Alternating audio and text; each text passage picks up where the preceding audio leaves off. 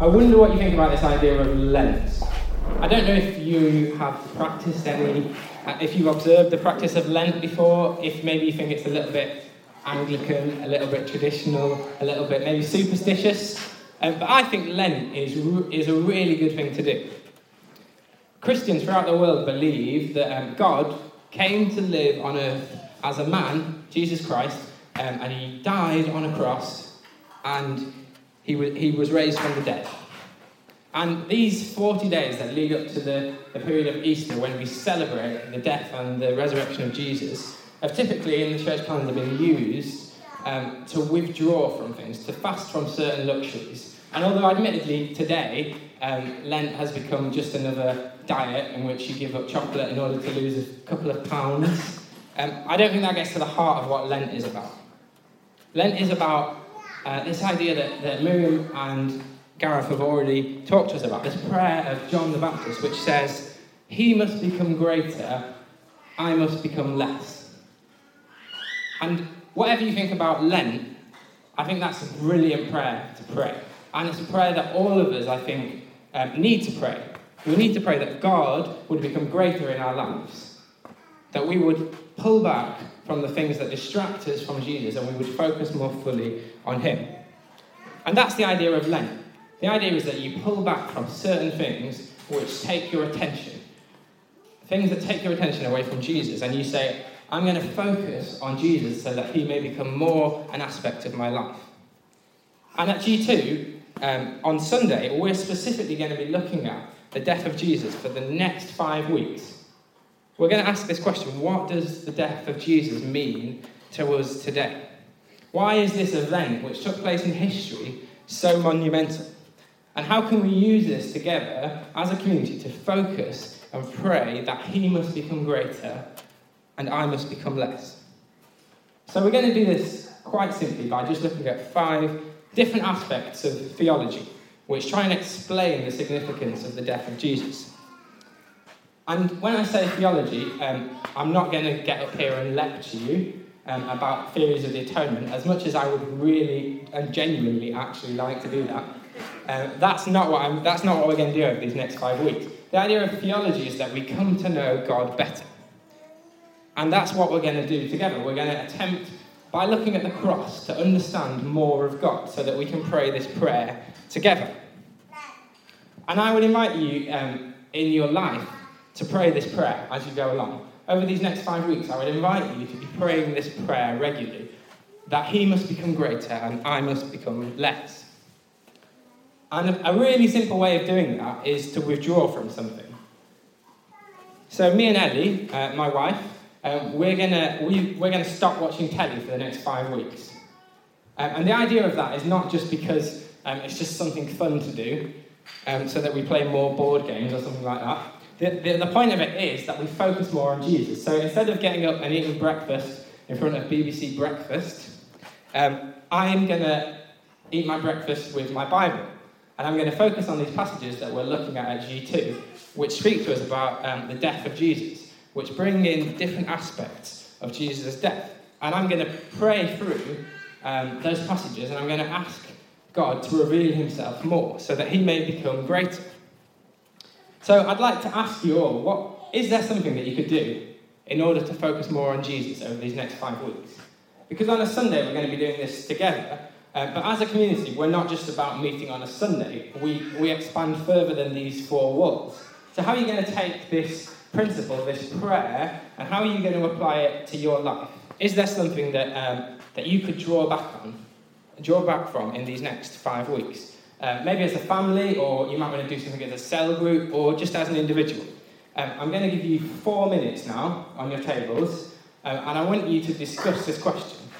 What could you give up, or what could you draw back from over these next few weeks to focus more on Jesus? Your time starts now.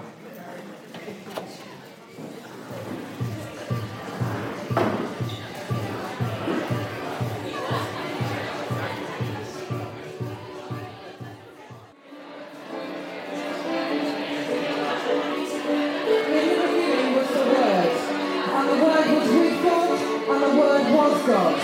He was with God in the beginning.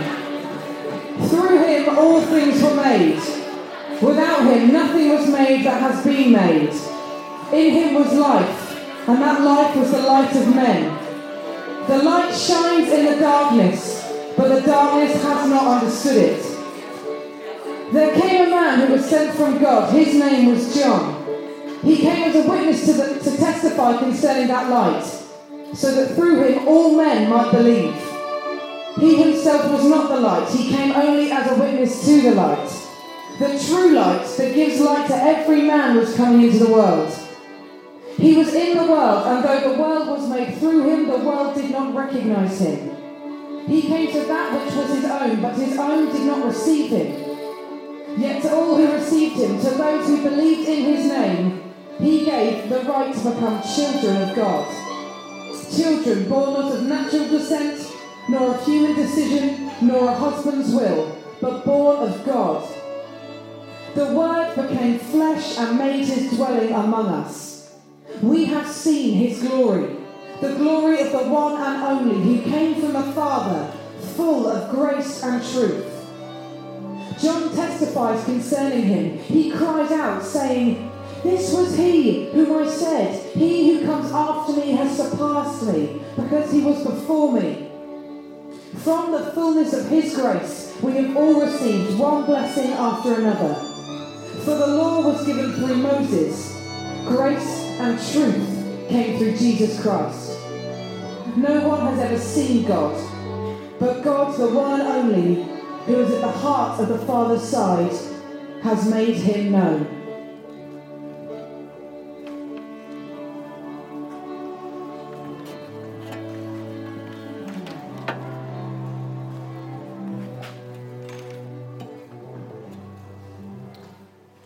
Amen. Can I invite you to really get into that passage over this next week?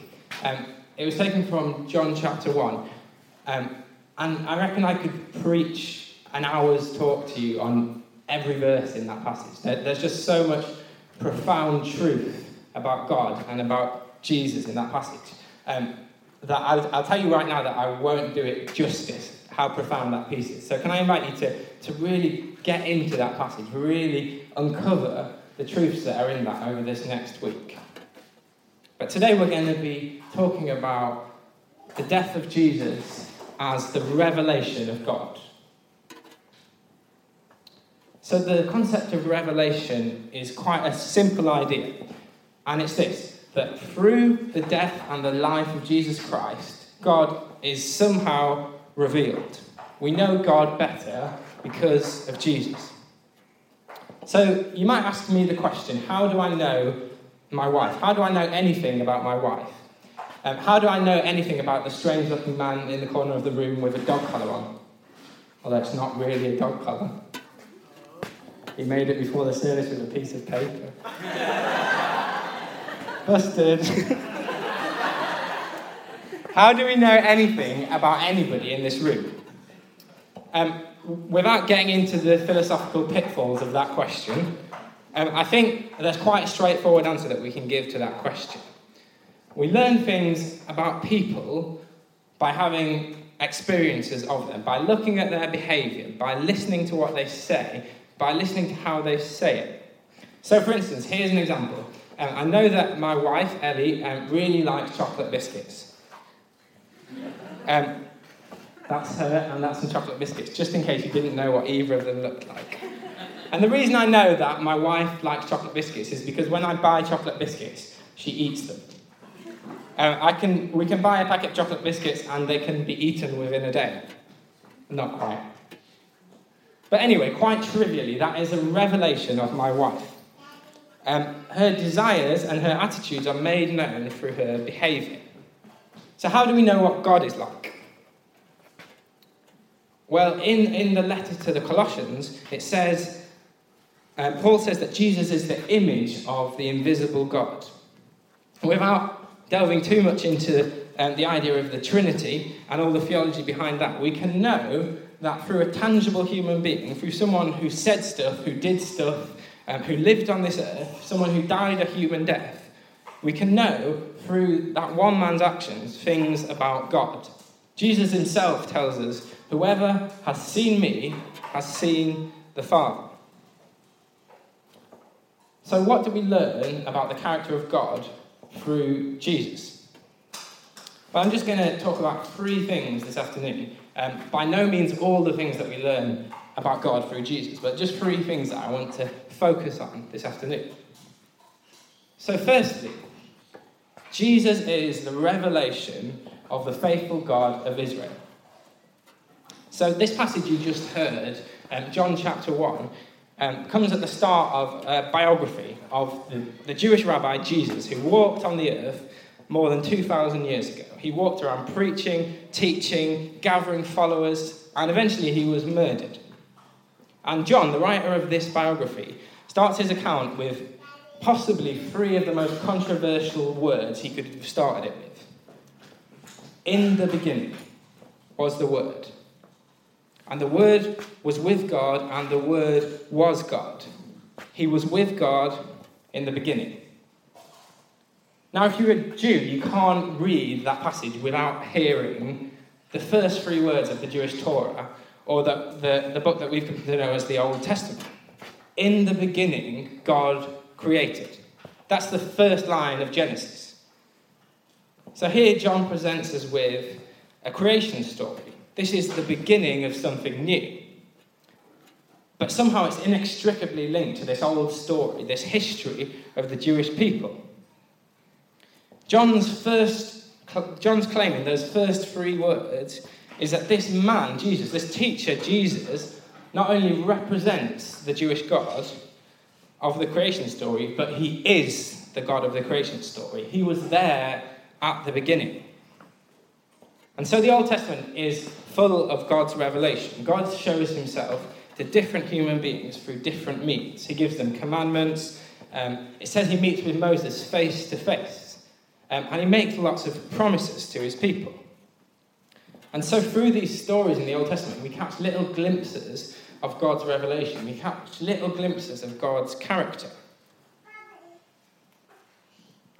And then we see the story of the Jewish people, getting glimpses of God's character and then going their own way, doing something different, rebelling from God.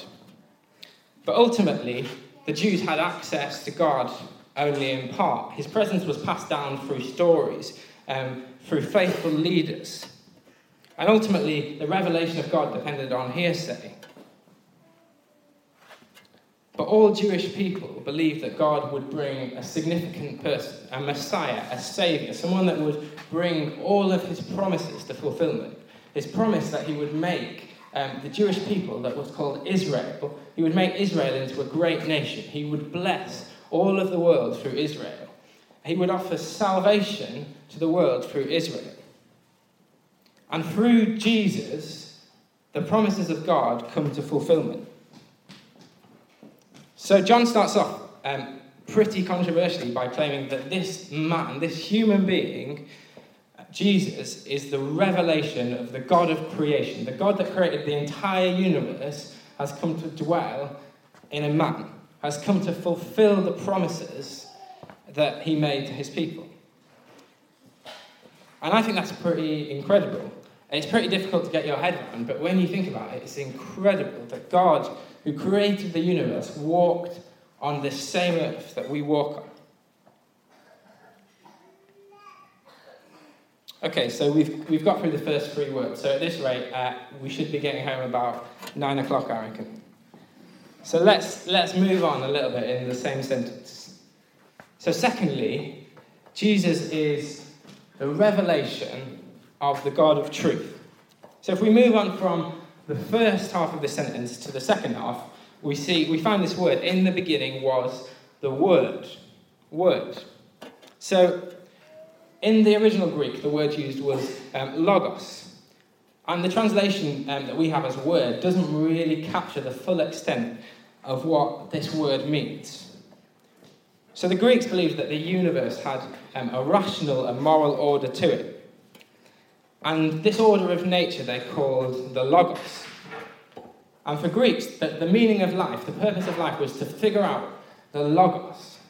And they did that by doing philosophy, by thinking. So for the Greeks, the meaning of life was an intellectual pursuit. Socrates famously claimed that the unexamined life is not worth living. Heraclitus says that the logos holds always, but humans always prove unable to understand it. So for the Greeks, this idea of logos were the principles that governed the entire universe. But they're something that we could only strive towards, and only the most intelligent men just make small amounts of advancement towards. And here John begins his account of the story of Jesus with this really philosophical term that if you were a Greek, you wouldn't have been able to not notice. John says, in the beginning was the Logos, and the Logos was with God, and the Logos was God. He was with God in the beginning. So here, John claims that this logos, this meaning or principle of life, isn't something that we can figure out by studying, by doing intellectual pursuit. The meaning, the truth behind everything is made known in a person, in a human being, someone that walked on the earth. The logos became flesh and dwelt among us. To the philosophers of the time, this must have seemed preposterous. It just must have seemed stupid. But if this claim is true, if the logos and the meaning of life is to be found in the person of Jesus, then we can't discover it by doing any sort of philosophical or intellectual pursuit, but only through encountering and understanding a person. Jesus is God made known. He is the meaning and purpose behind everything. Jesus himself says, I am the way, the truth, and the light. Jesus doesn't say, I am true, or it is true that I exist. Jesus says, I am the truth. The truth is a person. And Christians believe that God makes his dwelling among us today. So whilst Jesus walked around the earth and met with people and encountered people in his 30 years on earth, we believe that his Spirit was sent to dwell among us today. So coming to know Jesus, coming to know God, and coming to know truth isn't to be found just in thinking and in intellectual pursuit. But it's through an encounter with the Spirit of Jesus that we come to know God. And again, that's a pretty incredible statement. So secondly, God reveals himself as a person. The Logos becomes flesh. And thirdly and finally, I just want to focus on this last point. Jesus is the revelation of a God of love. John tells us that the law was given through Moses. Grace and truth came through Jesus Christ. If we want to understand the heart of God, if we want to understand the purposes and the desires of God, the first place that we look is to the cross. The cross, the death of Jesus, reveals a character of a God who loved his creation so much that not only was he willing to become a human being and walk amongst us, but he was willing to die the humiliating death of a human being so that he could be made known more fully. 1 John 3:16 says, "This is how we know what love is. Jesus Christ laid down his life for us." The death of Jesus reveals to us a God who loves his creation. He loves you. I know that sounds a little bit soppy. Maybe you don't think it sounds soppy. But do you know that truth, that God loves you? There couldn't be a more tangible statement of the love of God than coming into the world and dying as a human being. And I think all too often, as human beings, we look for feelings to confirm the love of God.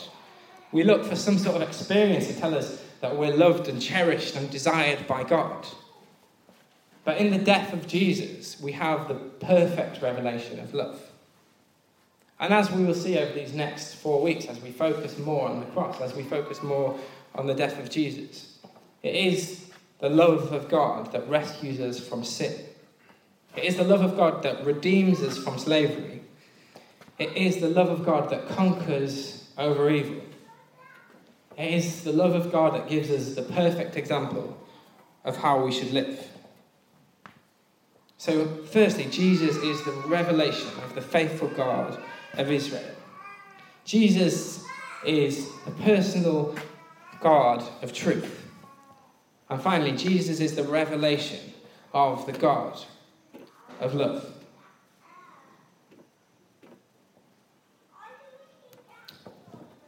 So how are we going to respond to this? How are we going to use this to think through that prayer?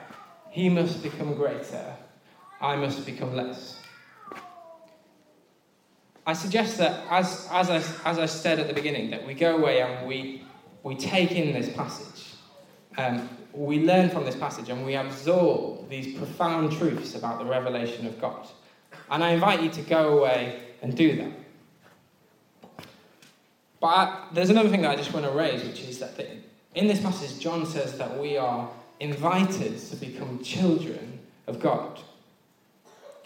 So how seriously do you take that invitation? Maybe you feel like a child of God. Maybe you accept that Jesus is the revelation of God. But maybe this revelation doesn't seem very present to you. Maybe you walk through life and you don't feel like God is revealed to you.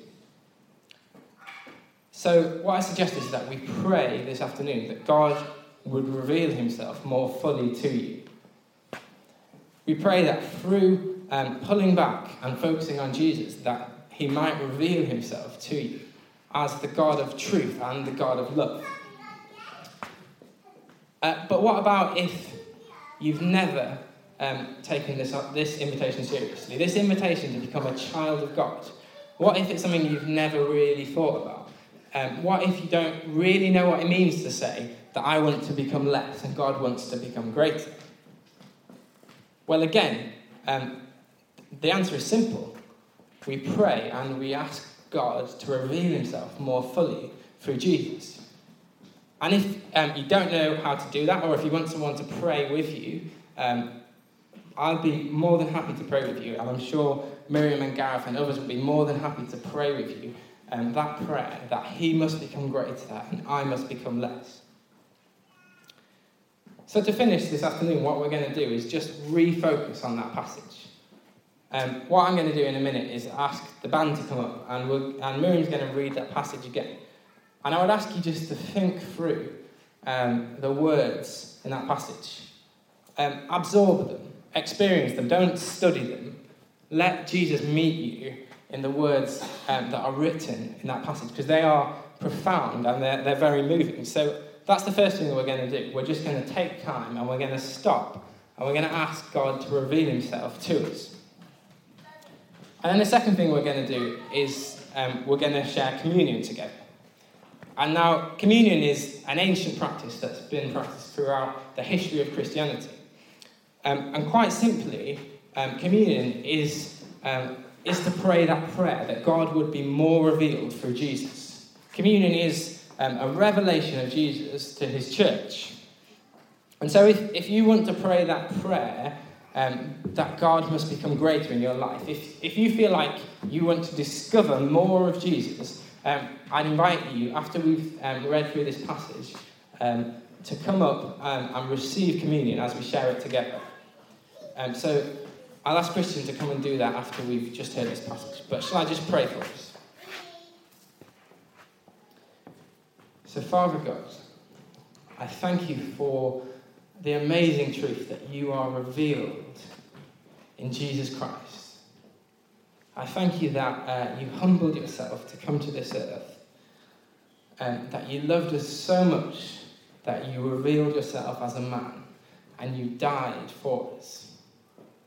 And I pray, Lord, that over these next few weeks that we may become more focused on you, that we may see more of your revelation in our lives. And we pray together as a community, as G2, that you become greater in our lives and that we become less. In your name, amen.